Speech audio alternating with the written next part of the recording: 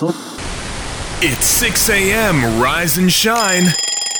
Let's talk sports and welcome to The Grind.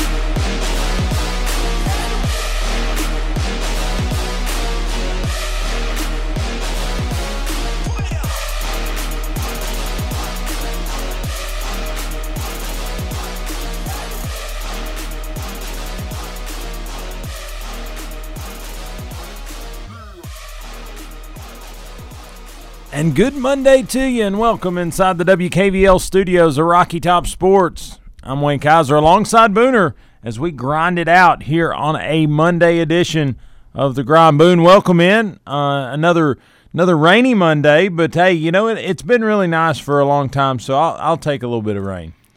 Well, you know it's an exchange, right? April showers for May flowers. Oh, is that what it is? See, Boone's the horticulturalist in the room. Got to spin a positive out of it. If you ain't seen Boone's Facebook, you should. Either he's taking pictures, he's planting flowers, he's doing landscape work, which I feel like if he keeps doing as good as he's doing, he's going to get hired out, and you think there you'll be. You think the nature boy needs a partner? I could go in with him. Oh, I don't think that was his gig. I think he had 3 partners, didn't he? Wasn't they called the 4 Horsemen? Ric Flair? Yeah. Anyway, did you have a good weekend? I did. It flew by.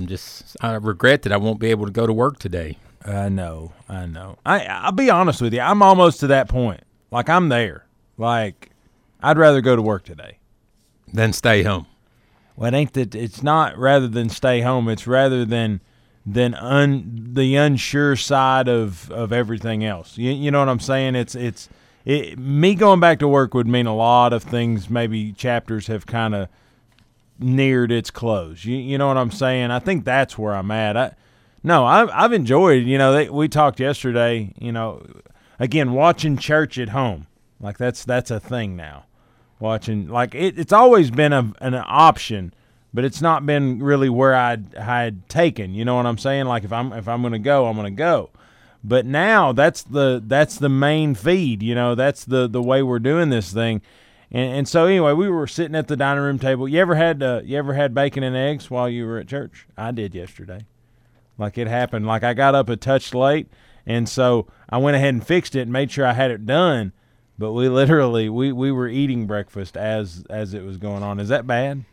No, I feel like I was getting fed both ways. It's adapting to the times. Absolutely. My best friend's boyfriend's in Florida, and they're sealing down the borders. So, I mean, she did an app on her phone, and they'll watch like an episode of Bosch or something, and then they'll stop and face-to-face, look at each other and discuss it, what they liked, what they didn't like, and go back on. I mean, that's the way it is. Yeah, and I think, you know, it gives you a dynamic because, you know, you don't understand that whole freedom thing until some things get snatched, right? And so yesterday, I say all that to say this. They were asking what you have enjoyed most about being off. Is it getting projects done? Is it being at home? Is it you know, time off, what have you? And mine has really been, you know, I've seen the through the week morning and midday versions of my little boys that I'll be honest with you, I don't know that I've seen a whole lot. You know what I'm saying? Like, if you really think about it, your children, you know, once they get school age, like, you see them on the afternoons, you see them after 5 o'clock every day through the week, and then you see their weekend versions. But when is the last time you saw the Tuesday at noon version of your child? And the thing is it had been a long time for me because even young days when Laura stayed at home with them, I was still working. So I don't know that I ever saw the through the week version. And man, we've done some good things. You know, they've helped me do some projects. We've learned some things. Both my boys can hit a free throw now. I saw that. Yeah, I mean we're right there. We're making things happen. But we're making memories that otherwise wouldn't have been had. So I mean, there's been some ebb and flow, some give and take. You know what I really like about it, Wayne? Though my life is a rush, and just kind of glimpses and frustrations and little pieces, and always having to hurry. And I think the good Lord's allowed us just to not rush through life, to just experience what it's like to pause and enjoy and appreciate. Yeah, and you know, I think you look at it, and I go back to how this whole thing started, you know, and you know, there's different opinions on how this got out of hand, what happened, et cetera, et cetera. But here's my take on it. It's one of those deals where I think that doctor early on said it best. He said, you know, if we don't overdo it, we'll understand that we overdid it. He said, we may never know whether we had overdone it or not. He said, but we're not going to take that chance. We're going to overkill. So maybe some of this stay at home for the extent that has been overkill. But you know what? You gotta you've got to sometimes overdo it to get this thing stopped. And so like I said, there's been some really good come out of it. I think I've met my neighbors more than I have. Of course, we're staying 6 feet apart, but that's the good thing about my neighborhood. Nobody's really more than 6 feet apart. It's a tight neighborhood. But, you know, the kids are doing well. They're learning a lot as far as, you know, all the kids are staying in the neighborhood. They're not going out with their parents at all. So, you know, it's a little bit of a closed loop deal so they can still play, but yet, you know, not have to worry about that the infection part of it. So, anyway, it's been a good time, but, man, I'm ready to get back after it, honestly. Well, the good news, you know, the hot spots, the bars on the graphs, they're going down. They're really getting down there. And 9 more days, we're talking. Can you believe this? May the 1st. Yeah, we'll see. Wow. See. I think it's interesting the way they're unfolding this thing. Like, what's they said, like, movie theaters are in, like, phase 1. I'm like, why? Like, why would they do that? Like, I mean, Disney Plus is going, no, don't do that. We're charging $20 to watch a new movie. Have you seen that? On Disney Plus, they actually have movies that are supposed to be in the theaters right now on Disney Plus, and you can watch them for $20. I'm like, is that not like the best thing ever for the company, for the movie company? Because they don't have to pay the theaters. They don't have to pay anything. People are okay with being at their own house, da-da-da. It may start something that we'll continue to do a little bit. But Boone, let's jump right into today's topics because we got a pretty good little slate here. We're going to talk about Peyton Manning and Joe Burrow having a conversation about being number 1 overall. 2 Bayou boys. Well, they both had interesting treks after they left. But both roots. I guess Burrow's an Ohio boy. But he went through LSU, and then Peyton's a Louisiana boy that got out of there. Burrow got like 4 years of the culture in him. They kind of made fun of him, and it was only 2, wasn't it? He was an Ohio State guy. Yeah, he was on the rush the Southern way and get a little bit of it. Well, I think whether he was there 6 months or 6 years, after he came out on senior night with Burrow spelled in the Cajun. He'll forever be a Louisiana native.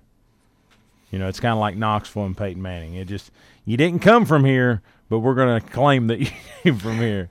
But Peyton Manning says number 1 overall pick Joe Burrow is going to have his lumps in his rookie season, such as he did in his 3-13 campaign in 1998. But said Burrow contacted him to really just kind of discuss and kind of pick his brain a little bit about what that being number 1 looks like, what he had in his first season that Burrow could maybe take and kind of keep in his back pocket.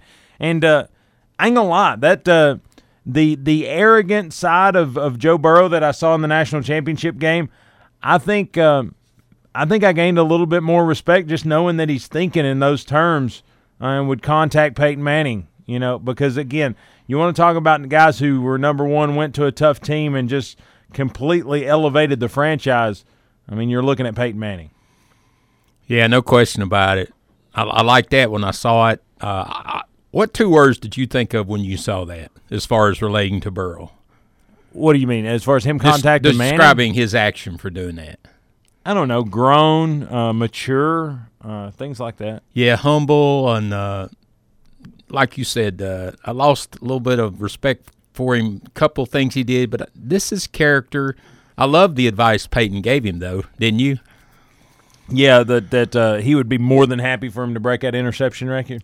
Yeah, and Peyton, I was reading, Peyton even lowered it by 2. I wonder if he intentionally did that. I don't know. He said 26, but it was actually 28. The really interesting part, Wayne, what I liked was his coach. Peyton made notice of it. He said he refused to take me out, and he kept mentioning the fourth quarter. And I'm kind of reading between it, and I thought, yeah, I remember that, because you're fighting, you got to get it back. What do? You throw a pick. You go to the sideline, you come back in, then he'd throw another pick. And the coach is like, hey, you're going to fight your way through this, Peyton. I don't care if you throw 10 picks. You're going to really get embarrassed. But I think forcing him in there in the fourth quarter, don't you think it built a lot of his fighting spirit? Well, I just think, and I kind of like to just say what was said because I think that paints the pretty picture. He says, Joe Burrow went to the Manning Passing Academy before his senior season that they won a national championship. He went to the Manning Passing Academy, so there's a little bit of understanding there of Peyton to Burrow, right?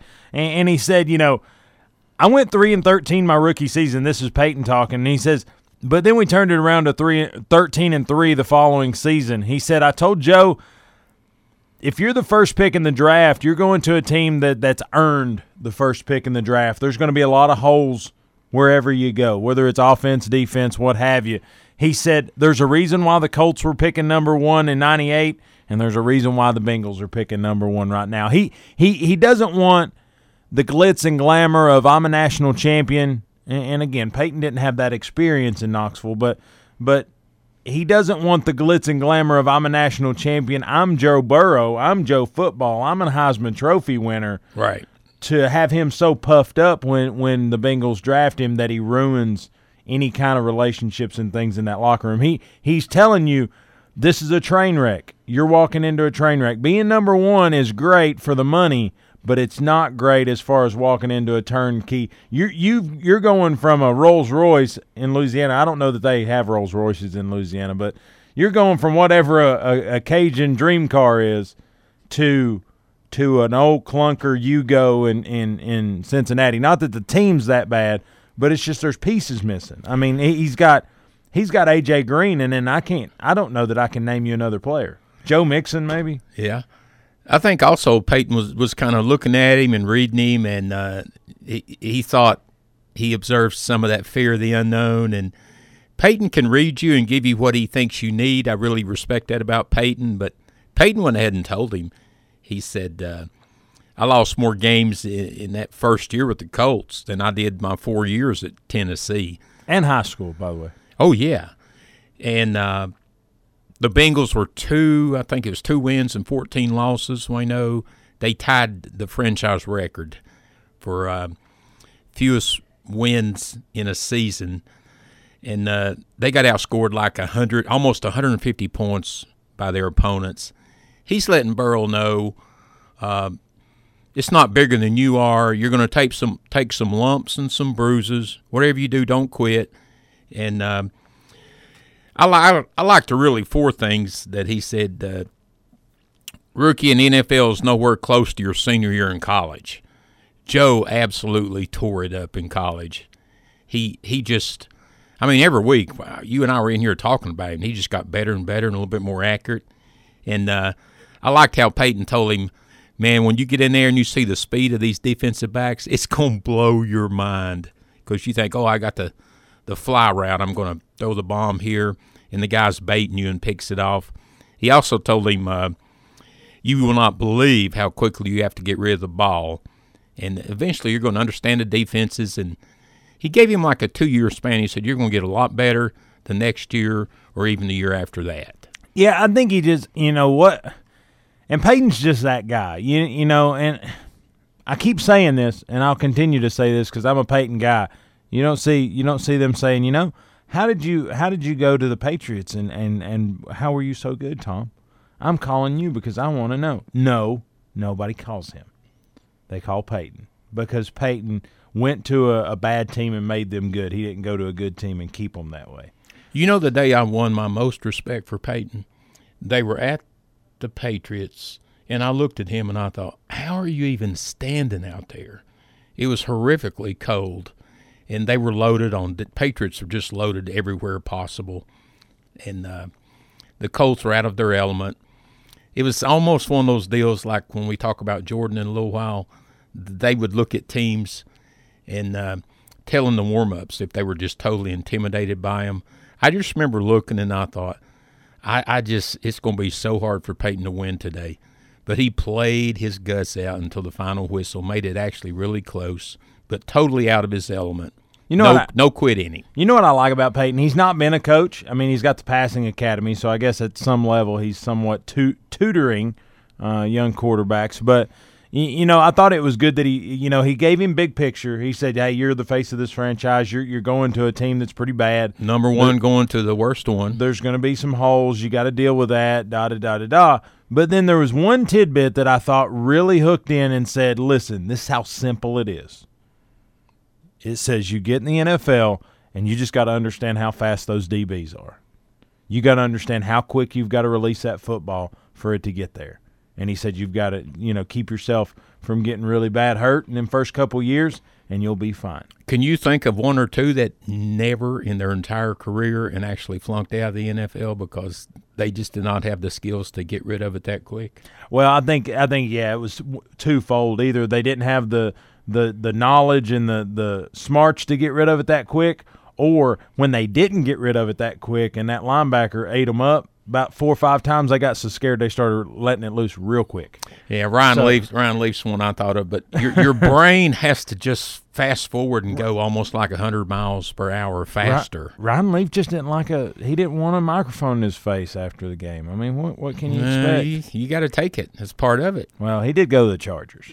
I feel like there's a few places that you just don't want to go, the Browns, the Bengals, or ones that you mentioned right off the jump.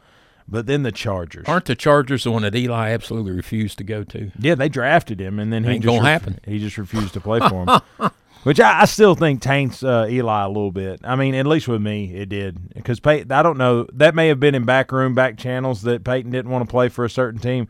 But I'm pretty sure Jim Irsay and, all the questionable side of that whole daddy and now Jim, he probably wasn't real excited about going and playing for that franchise because they were on the rocks to begin with. But Peyton just went.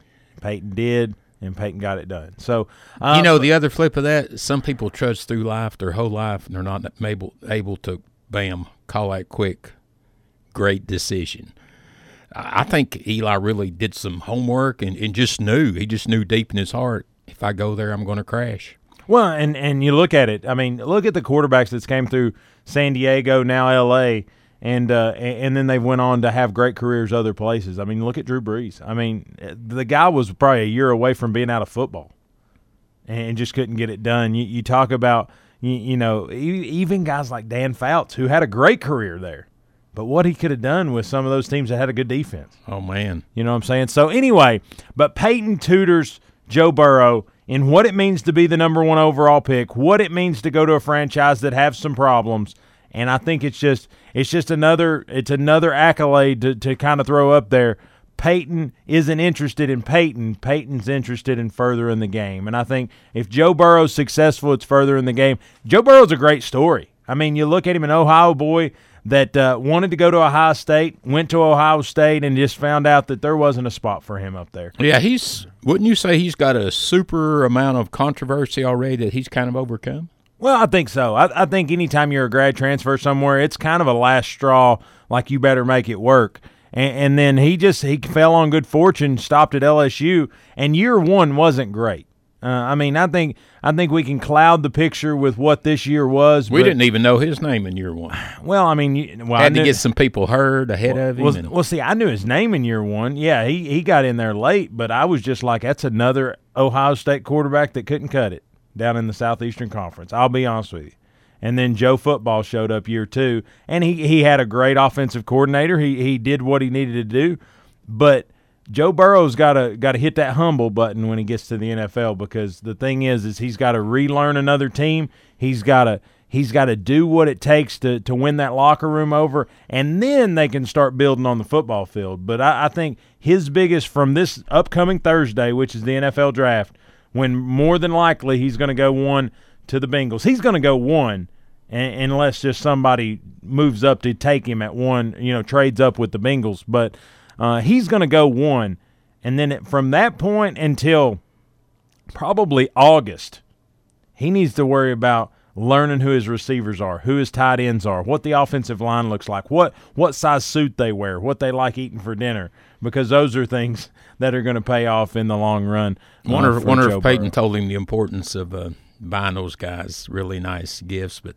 I would say that was maybe a not written, but yes. Prerequisite. I think so. Rayno, you got to really love a guy. I mean, you want somebody to shoot straight. So who do you go to? The sheriff. Here's the thing. Peyton's not going to be rude. Peyton's not going to be mean. And maybe his on-camera versus off-camera commentary is a little different. But I would trust, if you want to talk quarterback position, I would trust my life with Peyton Manning, just because I think he knows it. And the thing is he's going to tell you to work hard. He's not going to tell you, well, do this and you might draw a penalty. Do this and you might get a 15-yarder so you can keep that drive going. He's like, no, you better read that defensive back, and when he breaks on this fake, you better feed that ball, because that's how it's going to work. And so Peyton's one that's he's going to tell you what it takes for you to be better, but for you to be better for football. What was his word he kept using on the line of scrimmage? Omaha? Omaha. Omaha. I wonder if he taught him the necessity to call out Omaha. I thought it was if you watch Peyton's plays talking about some of those audibles, it's hilarious. He said there's a lot of it that meant nothing, but some of it meant a lot. And I'm like, that's deep. But that sounds like George Bush. That's as deep. President. That's deep, but that's deep. But I just think Peyton would get more votes. But let's take a break. But anyway, let's get to a break. Listen to these great sponsors. But it's an interesting concept, because you look at it, Peyton trying to help Joe Burrow. Can Joe Burrow be another franchise builder? Can he be what a number one is supposed to be, a face of a franchise, a recuperation of what has been a downtime for the Bengals? They've been down for a long time, basically the entire Marvin Lewis tenure. But can Joe Burrow fix it? Is he the piece that's going to fix it? Did his receivers possibly make him overrated? The dude had some receivers, I'm telling you. It's arguable that he'll go to Cincinnati and drop off in talent. But, hey, we'll talk about it another day. But, Boone, let's get to a break. Listen to these great sponsors. We'll be back. We're going to talk a little bit about this MJ Last Dance. We'll be back. You're listening to The Grind. You don't want to miss it.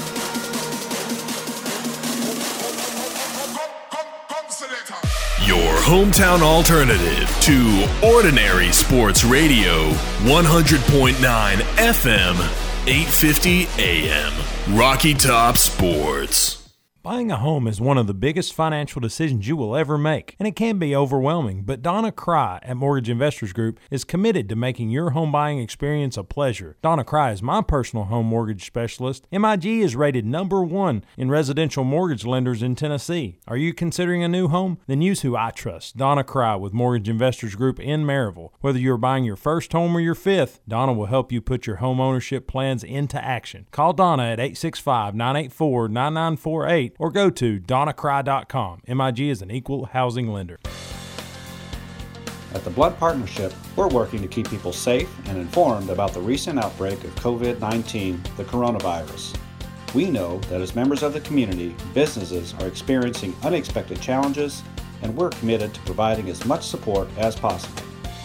Find business and community information on our website at www.bluntchamber.com or search for Blunt Chamber on Facebook, Instagram, and Twitter. Are you looking for a place to relax and have fun after work, or a place to fill the weekend fun? Check out the Party Pub in the heart of Maryville. They open at 7:30 a.m. and have daily drink specials. They have darts, karaoke, and billiards daily, as well as Tennessee football each and every Big Orange Saturday in the fall. So check out the Party Pub on Ellis Avenue in downtown Maryville, a place where they treat you like family, and it's always a good time. In uncertain times, you can be certain of this. The Salvation Army is serving those most in need with help and hope. Thanks to your donations, the Salvation Army is helping those affected by COVID-19. Those who've lost wages, who have no home to retreat to, who need food, help with utilities, and most of all, hope. To see how you can continue to make a difference, visit salvationarmyusa.org. This is Wayne Kaiser, host of Rocky Top sports radio show, The Grind. If you're looking for a way to catch The Grind not in its normal programming, if you can't make that 6 to 7 hour, check it out online, thegrindonsports.com. It's the hub for everything The Grind. We've got Twitter feed, Facebook feed, and, of course, SoundCloud. If you miss a show, you don't have to miss it forever. Check it out online, thegrindonsports.com. That's thegrindonsports.com. Whitlock & Company Certified Public Accountants features accounting services for individuals and businesses. Serving Blount County for over 30 years. Everything from income tax preparation services to personalized accounting plans for small businesses and large corporations with over 100 employees for a full range of accounting services, including payroll processing, bookkeeping, individual and business tax returns, compilation, review, and assurance services. It's Whitlock & Company, PC, 375 Fountain View Circle in Alcoa, Tennessee, 37701. Phone 865-984-1040 or 865-981-9638 or visit Whitlock & Company online at whitlockcpa.com.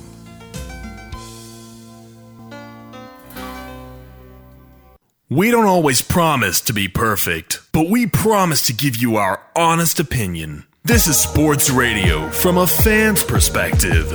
You're listening to The Grind on 100.9 FM, 850 AM, Rocky Top Sports.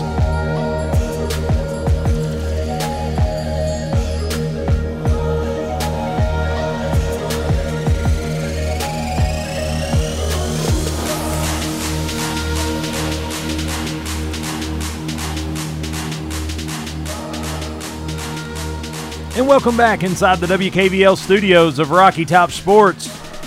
I'm Wayne Kaiser alongside Booner as we grind it out here on a Monday edition. Monday, rainy Monday, but nonetheless going to talk a little sports here.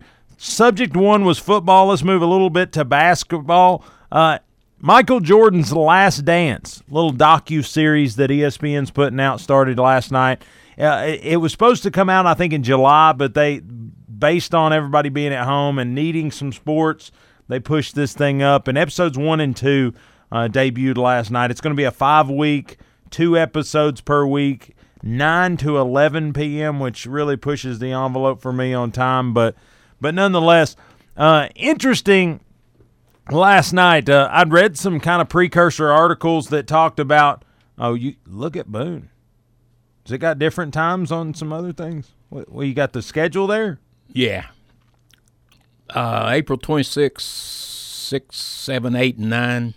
These are all Sunday dates. May 3rd, 6, 7, 8, 9. May the 10th, 6, 7, 8, 9 o'clock, of course, p.m. They're re-airing the previous 2, giving you 2 new ones, and then the next Sunday they're re-airing the previous week and giving 2 new new more. And well, that's pretty cool. I watched the 2 last night, so I may rewatch episode 2 because it's a. Did you watch? You watched some of the highlights of it, right? Yeah, I saw some clips from it and tried to read up on it. And I'll tell you, it gave me a little bit of perspective. Just 2 episodes in, I guess just put it out there. When this stuff was going down, I was like 10 and 11. 97, 98. When they were finishing up their run, I was like 10 and 11. So how old were you in 91?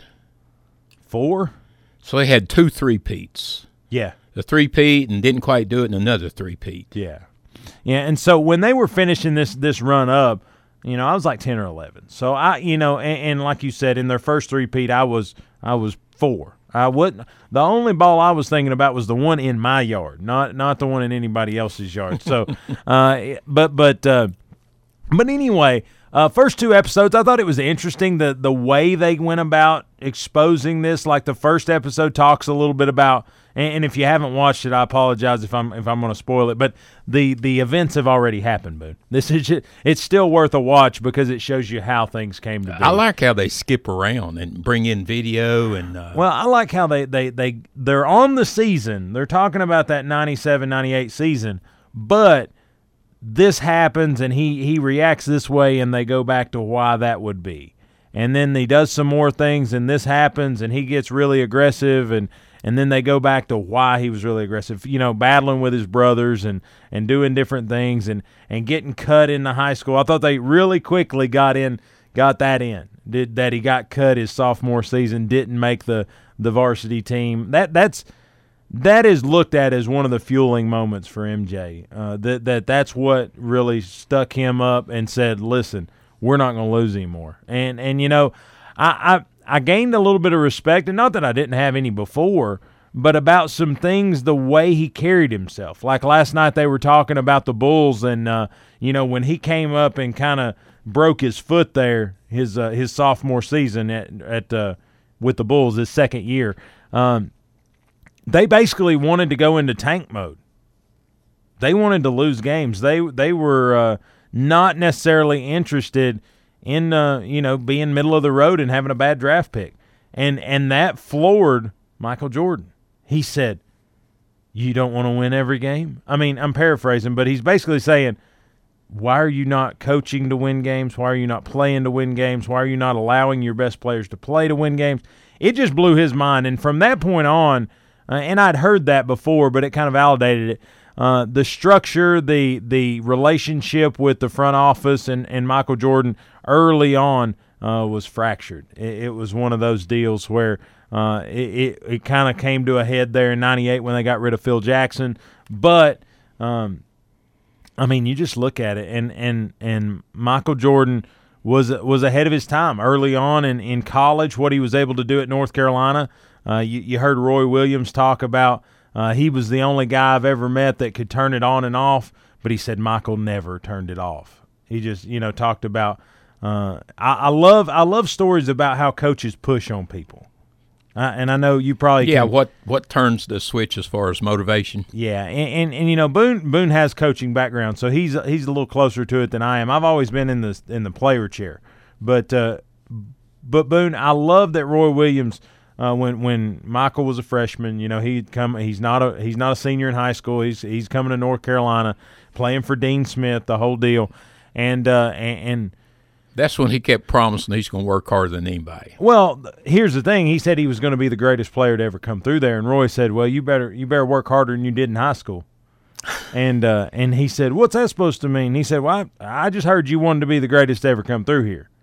And he's pointing to James Worthy, he's pointing to all these different guys, and said, you need to think about that.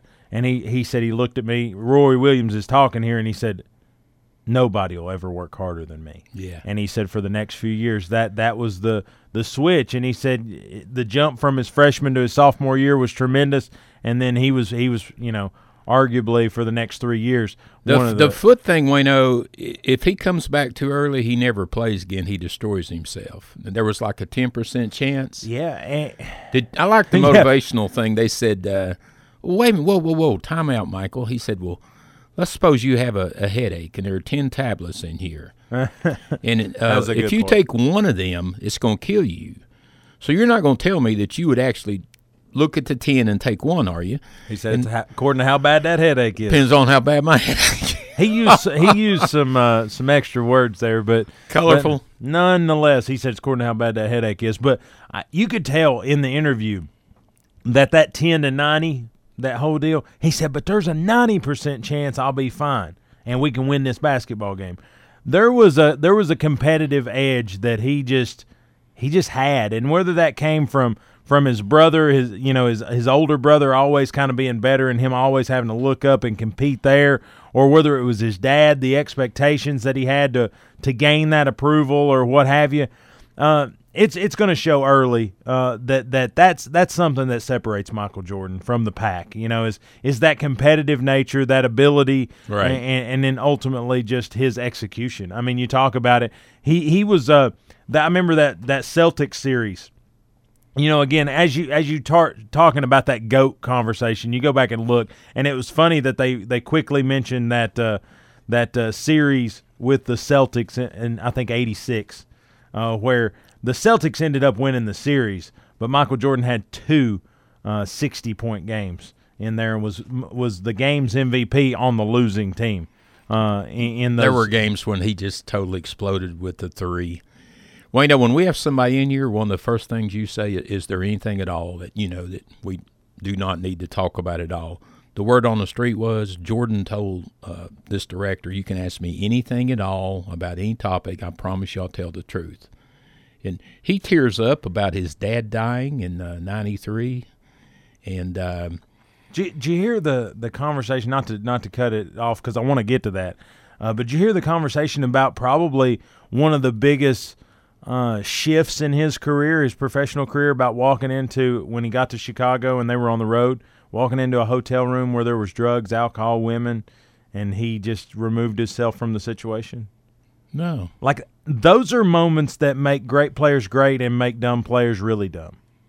And I say that because he said, because they talked about, I guess when he went to Chicago, they were known as like the white powder choo-choo. There was a name because the team was, let's just face it, drug infested. I mean, it was just no players were named, but there was just a bad identity, right? And he said, as a rookie, he said, I was, just wanting to get some camaraderie, get some things going. And he said, I went down the hotel rooms knocking doors, and he said, all of a sudden I heard, shh, shh, shh, somebody's at the door. And Jordan was like, uh-oh. He didn't know what he was going to walk in on. And he said, who is it? And Jordan said, MJ. And he said, oh, it's just a rookie. Let him in. Said he goes in, and he said, there's this drug on this wall, there's this drug on this wall, there's women, there's everything. Every vice that would destroy him. And here's what makes that elevates people. That thought process that says, if this thing gets busted right now, I'm just as guilty as everybody else. And he got out. Now, is that the truth? Is that the game? Was there nights where he blew off some steam or whatever? I don't know. I'm reading the documentary just like anybody else. But what I'm saying is just that thought process, just that forethought and that discussion that, hey, if I want to be what I think I can be, I can't be here. Yeah. And to remove himself. And then I think that set a little bit of a standard once he started leading this team, because they talked about it. A couple games into his career, they knew. They said a couple months in, and everybody went, this is a guy you need to hook your coattails to, because he's going somewhere. And the team started morphing out. They started trading guys. They started moving pieces in, getting him help. And then ultimately in what was it, the 86 or 87 draft, they get Scottie Pippen, and the rest is history. This is so interesting. I mean, it's going to be so good. I thought it was interesting, the episode 2 about Scottie Pippen, just almost the disrespect that I never knew was going on. The broken foot surgery with him. No, too? the don't pay Scottie Pippen. That I don't know. Did you know that he was? I mean, I think it was pretty widespread knowledge. I mean, I wasn't the ESPN watcher. I wasn't the whatever. I watched the games. I saw the good, and then I went back to playing. It's kind of like the Aaron Rodgers deal. Jordan got so much money that there wasn't enough deservedly high, well-paid money to go to Pippen. I knew from the get-go Pippen was so good.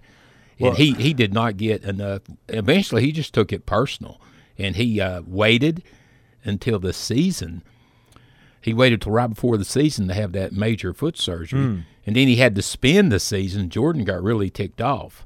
He deliberately did that because they were just blowing him off on the money. He thought, well, two can play this game. Well, the episode 2, and kind of translate to that, episode 2 talks about Scottie Pippen and really, the Batman and Robin scenario that kind of he and Jordan had. And honestly, you look at it and it went on and said, that Pippen was second in scoring on the team, second in assists, second in this, and then he was second in rebounds, second in something else, and then he was first in steals and first in another category, but then it said sixth highest paid Bull, which is, you're like, he doesn't even get starter money?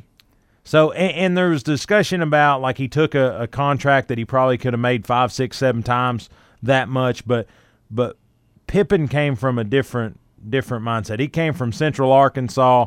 He came from a poor family, a family that had, I want to say, didn't he have 11 brothers and sisters or something? They had 12 kids. Quite a few. And really struggled. So he was interested in getting his family taken care of. He felt like at that rate that, one, the Bulls were going to come back and later on the proof was going to be in the pudding and he was going to get a restructured deal or whatever, but the Bulls weren't that franchise. It was basically, once you sign this deal, don't come talk to me until the deal's done.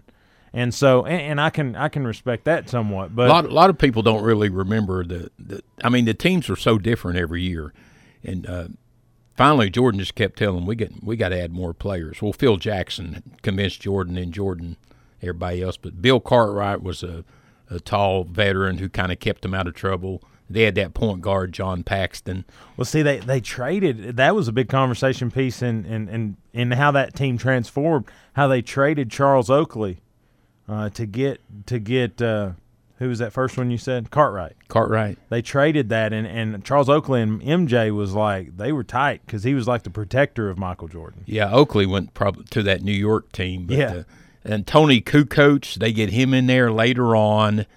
And Will Perdue came in there, big, tall 7-footer from Vanderbilt. But the dynamics changed, and as you watch this, you remember Luke Longley? Yeah. Oh, Luke. LUC Luke. Yeah. The big, tall. But there was always 2 or 3 veterans who just really convinced everybody the importance of just working their tail off, not getting in trouble. The documentary does a super job every episode of just showing how very difficult. It mixes in kind of a soap opera, if you will. There's so many sidebars to the plot there, but the one thing I really respected about Jordan, I know you're a big LeBron fan. I understand that. I'm a big MJ fan. I just wish people would understand that they can both be in the same conversation. Here's what I really respected about Jordan. He didn't grab the limelight and hang on to it for 7 seconds. He took care of business. Phil Jackson said, look, I'm putting you in charge of the yellow-haired wonder. Dennis Rodman, you never seen every game, most rebounds, total hustle, but just he would get in a fist fight 3 minutes into the game, and they could not afford to get him thrown out. Did you call him the yellow-haired wonder? Yeah, he always dyed his hair. Yellow was just one of the colors that I've saw him in. Oh, purple. And you remember when he did the leopard print in the NBA Finals? Oh, my gosh. I felt like that was next level. That was good. But Wayno, Jordan would only spend just a few seconds, and Rodman was like this obedient little child that just wanted to impress. Michael wouldn't grab it and then hang on to the glory and go on and on and on. I just really respected that. He would say it quickly and then go about his business. Does that make sense? Yeah, I don't know how that had anything to do with me being a LeBron fan, but I appreciate that. LeBron grabs that limelight and he holds on to it a little bit longer than Michael. Really? But I'm old school. Wow. That's just one thing I noticed. He also builds schools. LeBron really needs to stroke that ego. Well, it's according to which circle you're talking in, because LeBron also has the most assists in any year on his team too. So stroking an ego, if that's passing the ball, then yeah, he's doing it. Oh, he's a great one, but the first one to do it is the one I really respect. Jordan first, then.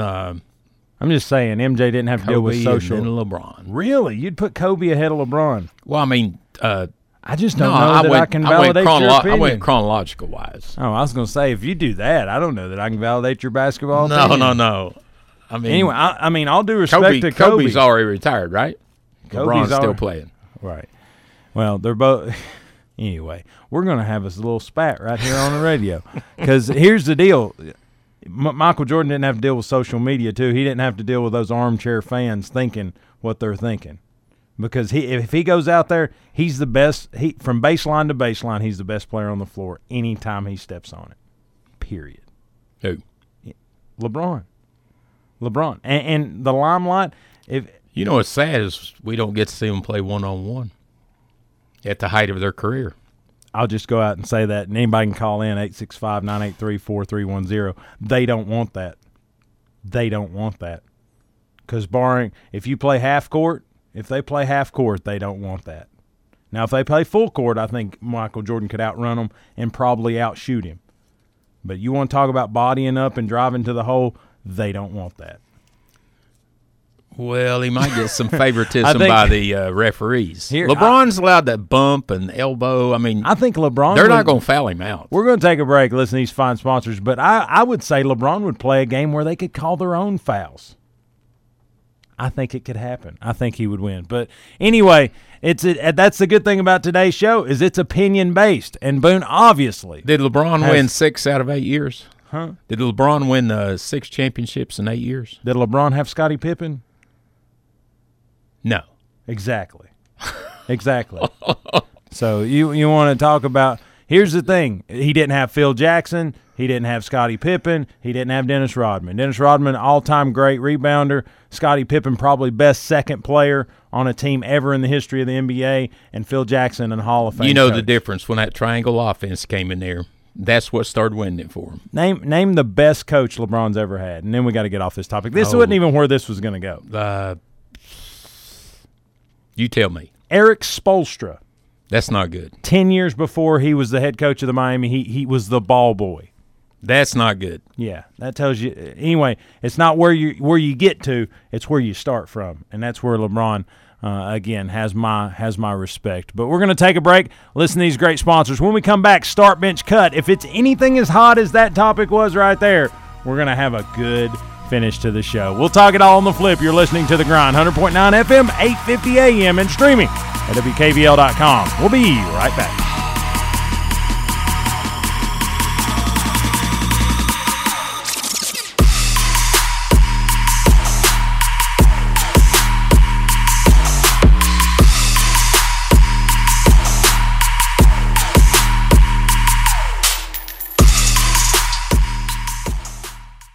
Buying a home is one of the biggest financial decisions you will ever make, and it can be overwhelming, but Donna Cry at Mortgage Investors Group is committed to making your home buying experience a pleasure. Donna Cry is my personal home mortgage specialist. MIG is rated #1 in residential mortgage lenders in Tennessee. Are you considering a new home? Then use who I trust, Donna Cry with Mortgage Investors Group in Maryville. Whether you're buying your first home or your fifth, Donna will help you put your home ownership plans into action. Call Donna at 865-984-9948 or go to donnacry.com. MIG is an equal housing lender. Rural King is honored to continue serving our communities by providing essential products for our farms, families, and homes.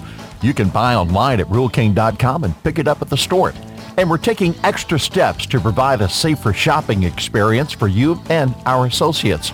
Rural King is open every day from 7 a.m. to 9 p.m. with the first hour reserved for our most at-risk customers. Please remember to practice social distancing.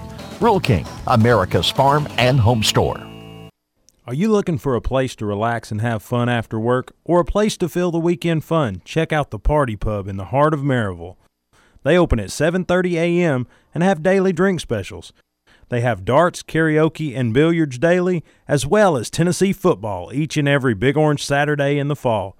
So check out the Party Pub on Ellis Avenue in downtown Maryville, a place where they treat you like family, and it's always a good time. Your local Blount County Community Food Connection is still open, serving local families in time of need and hardship. We provide prepackaged groceries to help meet your nutritional and dietary needs. The Community Food Connection is open Monday, Wednesday, and Saturday from 10 a.m. until noon for drive-up delivery only. Residents are asked to remain in their vehicle so that our volunteers may safely distribute the food. Directions as to how to enter and depart the facility will be clearly displayed. We thank you for your cooperation and look forward to serving you at your Blount County Community Food Connection.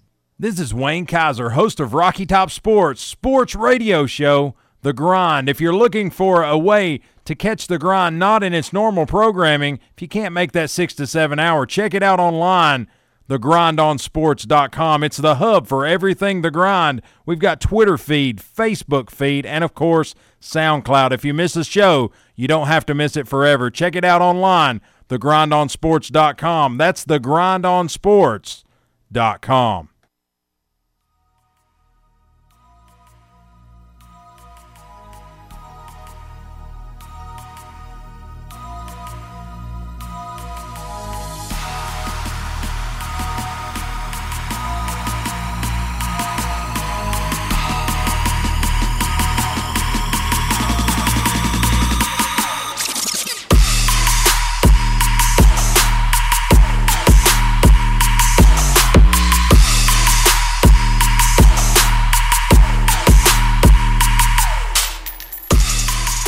And welcome back inside the WKVL studios of Rocky Top Sports. I'm Wayne Kaiser alongside Booner as we grind it out here on a Monday edition. Boone, we jump to start bench cut as we do most days now, and really I got a pretty decent slate here on start bench cut. We've got about 10 minutes, so I'm probably going to cut a few of these out, but I want to stick with the sports ones. Start bench cut. I'll be quicker this time around. NFL running backs. Old school NFL running backs. O.J. Simpson, Earl Campbell, and Jim Brown. Start one, bench one, cut one. Bino Cook said O.J. Simpson was the best running back he had ever seen in the history of college football. O.J., I mean, he got it. He was real good early. I'm gonna just go with my heart. Earl Campbell won my heart. Monday Night Football. Rambling. Tyler Rose.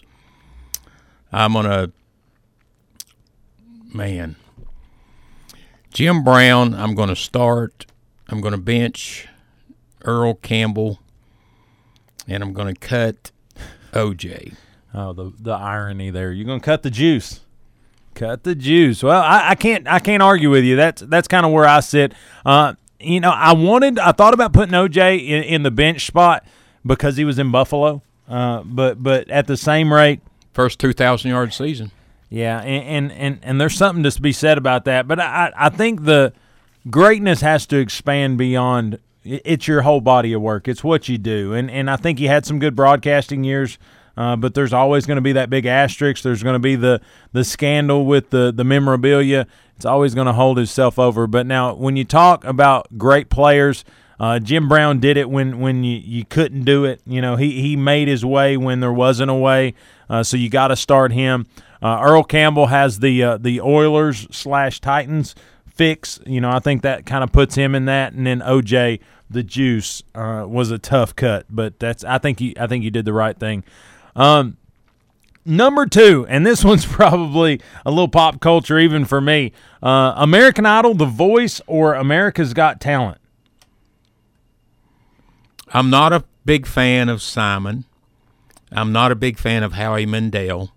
Oh, good. So I know where the cut's going. I'm going to cut. Now, these guys switched. They're showing up on America's Got Talent. I'm cutting America's Got Talent. I love Adam Levine. Oh, wow. With The Voice. You going to start The Voice? Anybody that says, I want that red velvet, I want that sugar sweet, don't let nobody touch it unless that somebody is me. Dude can do some lyrics. His video is driving all across L.A., hitting every wedding and singing songs. I am going to bench American Idol. I'm going to start The Voice. I'm going to cut America's Got Talent. I've had enough of Simon. It's really all. Is that all you got? Yep. I'm going to start American Idol. I just feel like the versatility that they've got right now is probably unmatched. When you talk about they've got Lionel Richie, a little dancing on the ceilings. Luke Bryan, little Luke. You ever heard him talk? He talks just like that. That's how he talks.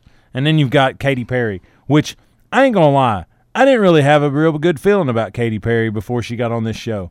Honestly, it has done more for her with me than anybody else because I kind of like Luke Bryan. I thought he was a little fake, but I kind of liked his music.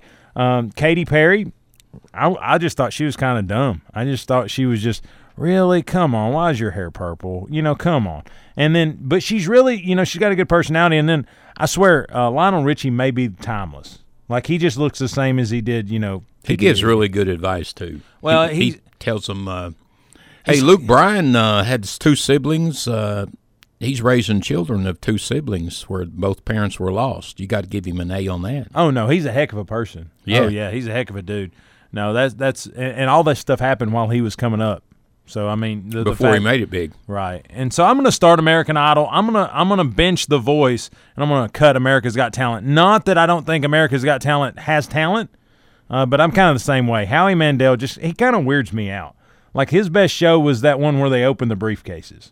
Like, I don't know. Like, yeah, they dropped the thing that that was the thing and that ricocheted and that was the show I thought he had a good deal with. But the Voice, you got Blake Shelton. I think that kind of fits more my bench spot. But let's jump on out. Let's get back into football. We talked about NFL great running backs. Let's talk about Tennessee local running backs. These 3 guys, I don't know if you put this together, all 3 of these guys are Tennessee boys. Tennessee running backs, Little Man Stewart, Reggie Cobb, rest in peace, and Troy Fleming. Reggie Cobb, amazing. So much potential. Little Man, way up there. Actually met him and had a miniature Tennessee helmet signed by Little Man. Little Man. You had a little helmet signed by Little Man. Yeah. That's funny. Morristown guy. I'm going to start Reggie Cobb. I'm going to bench Little Man. And Troy, man, he had some big plays, some 60-yard runs, but I'm going to have to cut Troy. Yeah, I went a little different, just to be quite honest with you. I started a Little Man. I like what he did. I like what he did in the pros. He went to the Jaguars, played 10 years, and got out. Like, had the forethought to just say, you know what, this ain't worth beating myself up. Let's do this and get on out. So I'm going to go with Little Man Stewart, little Morristown flair. Reggie Cobb going to be on the bench, and then Troy Fleming the cut too. Again, it's tough to be in those quarters. Honestly, I pulled him up because he was the Franklin kid, and he was the guy that I was excited when he played. Man, he was another one of those get in the end zone, hand the football to the referee, and get back to the huddle. I liked what he did. Mm-hmm. We got about 3 minutes. We're gonna cut the. I'm actually gonna do a little cut on my start bench cut. We're gonna cut the next topic. We're gonna talk about juice. Let's talk about a little bit of the juice guys, or guys that are associated with the steroid era in baseball. Jose Canseco, Mark McGwire, or Barry Bonds. Start bench cut. And I know, like, any baseball purist is sitting there like going, ooh, why are we even talking about it? I don't like Mark McGwire. His head grew, his body grew, his eyes grew. He hit home runs that were line shots. They would dip down to about 5 feet and rise up to about 20. Juice to the max.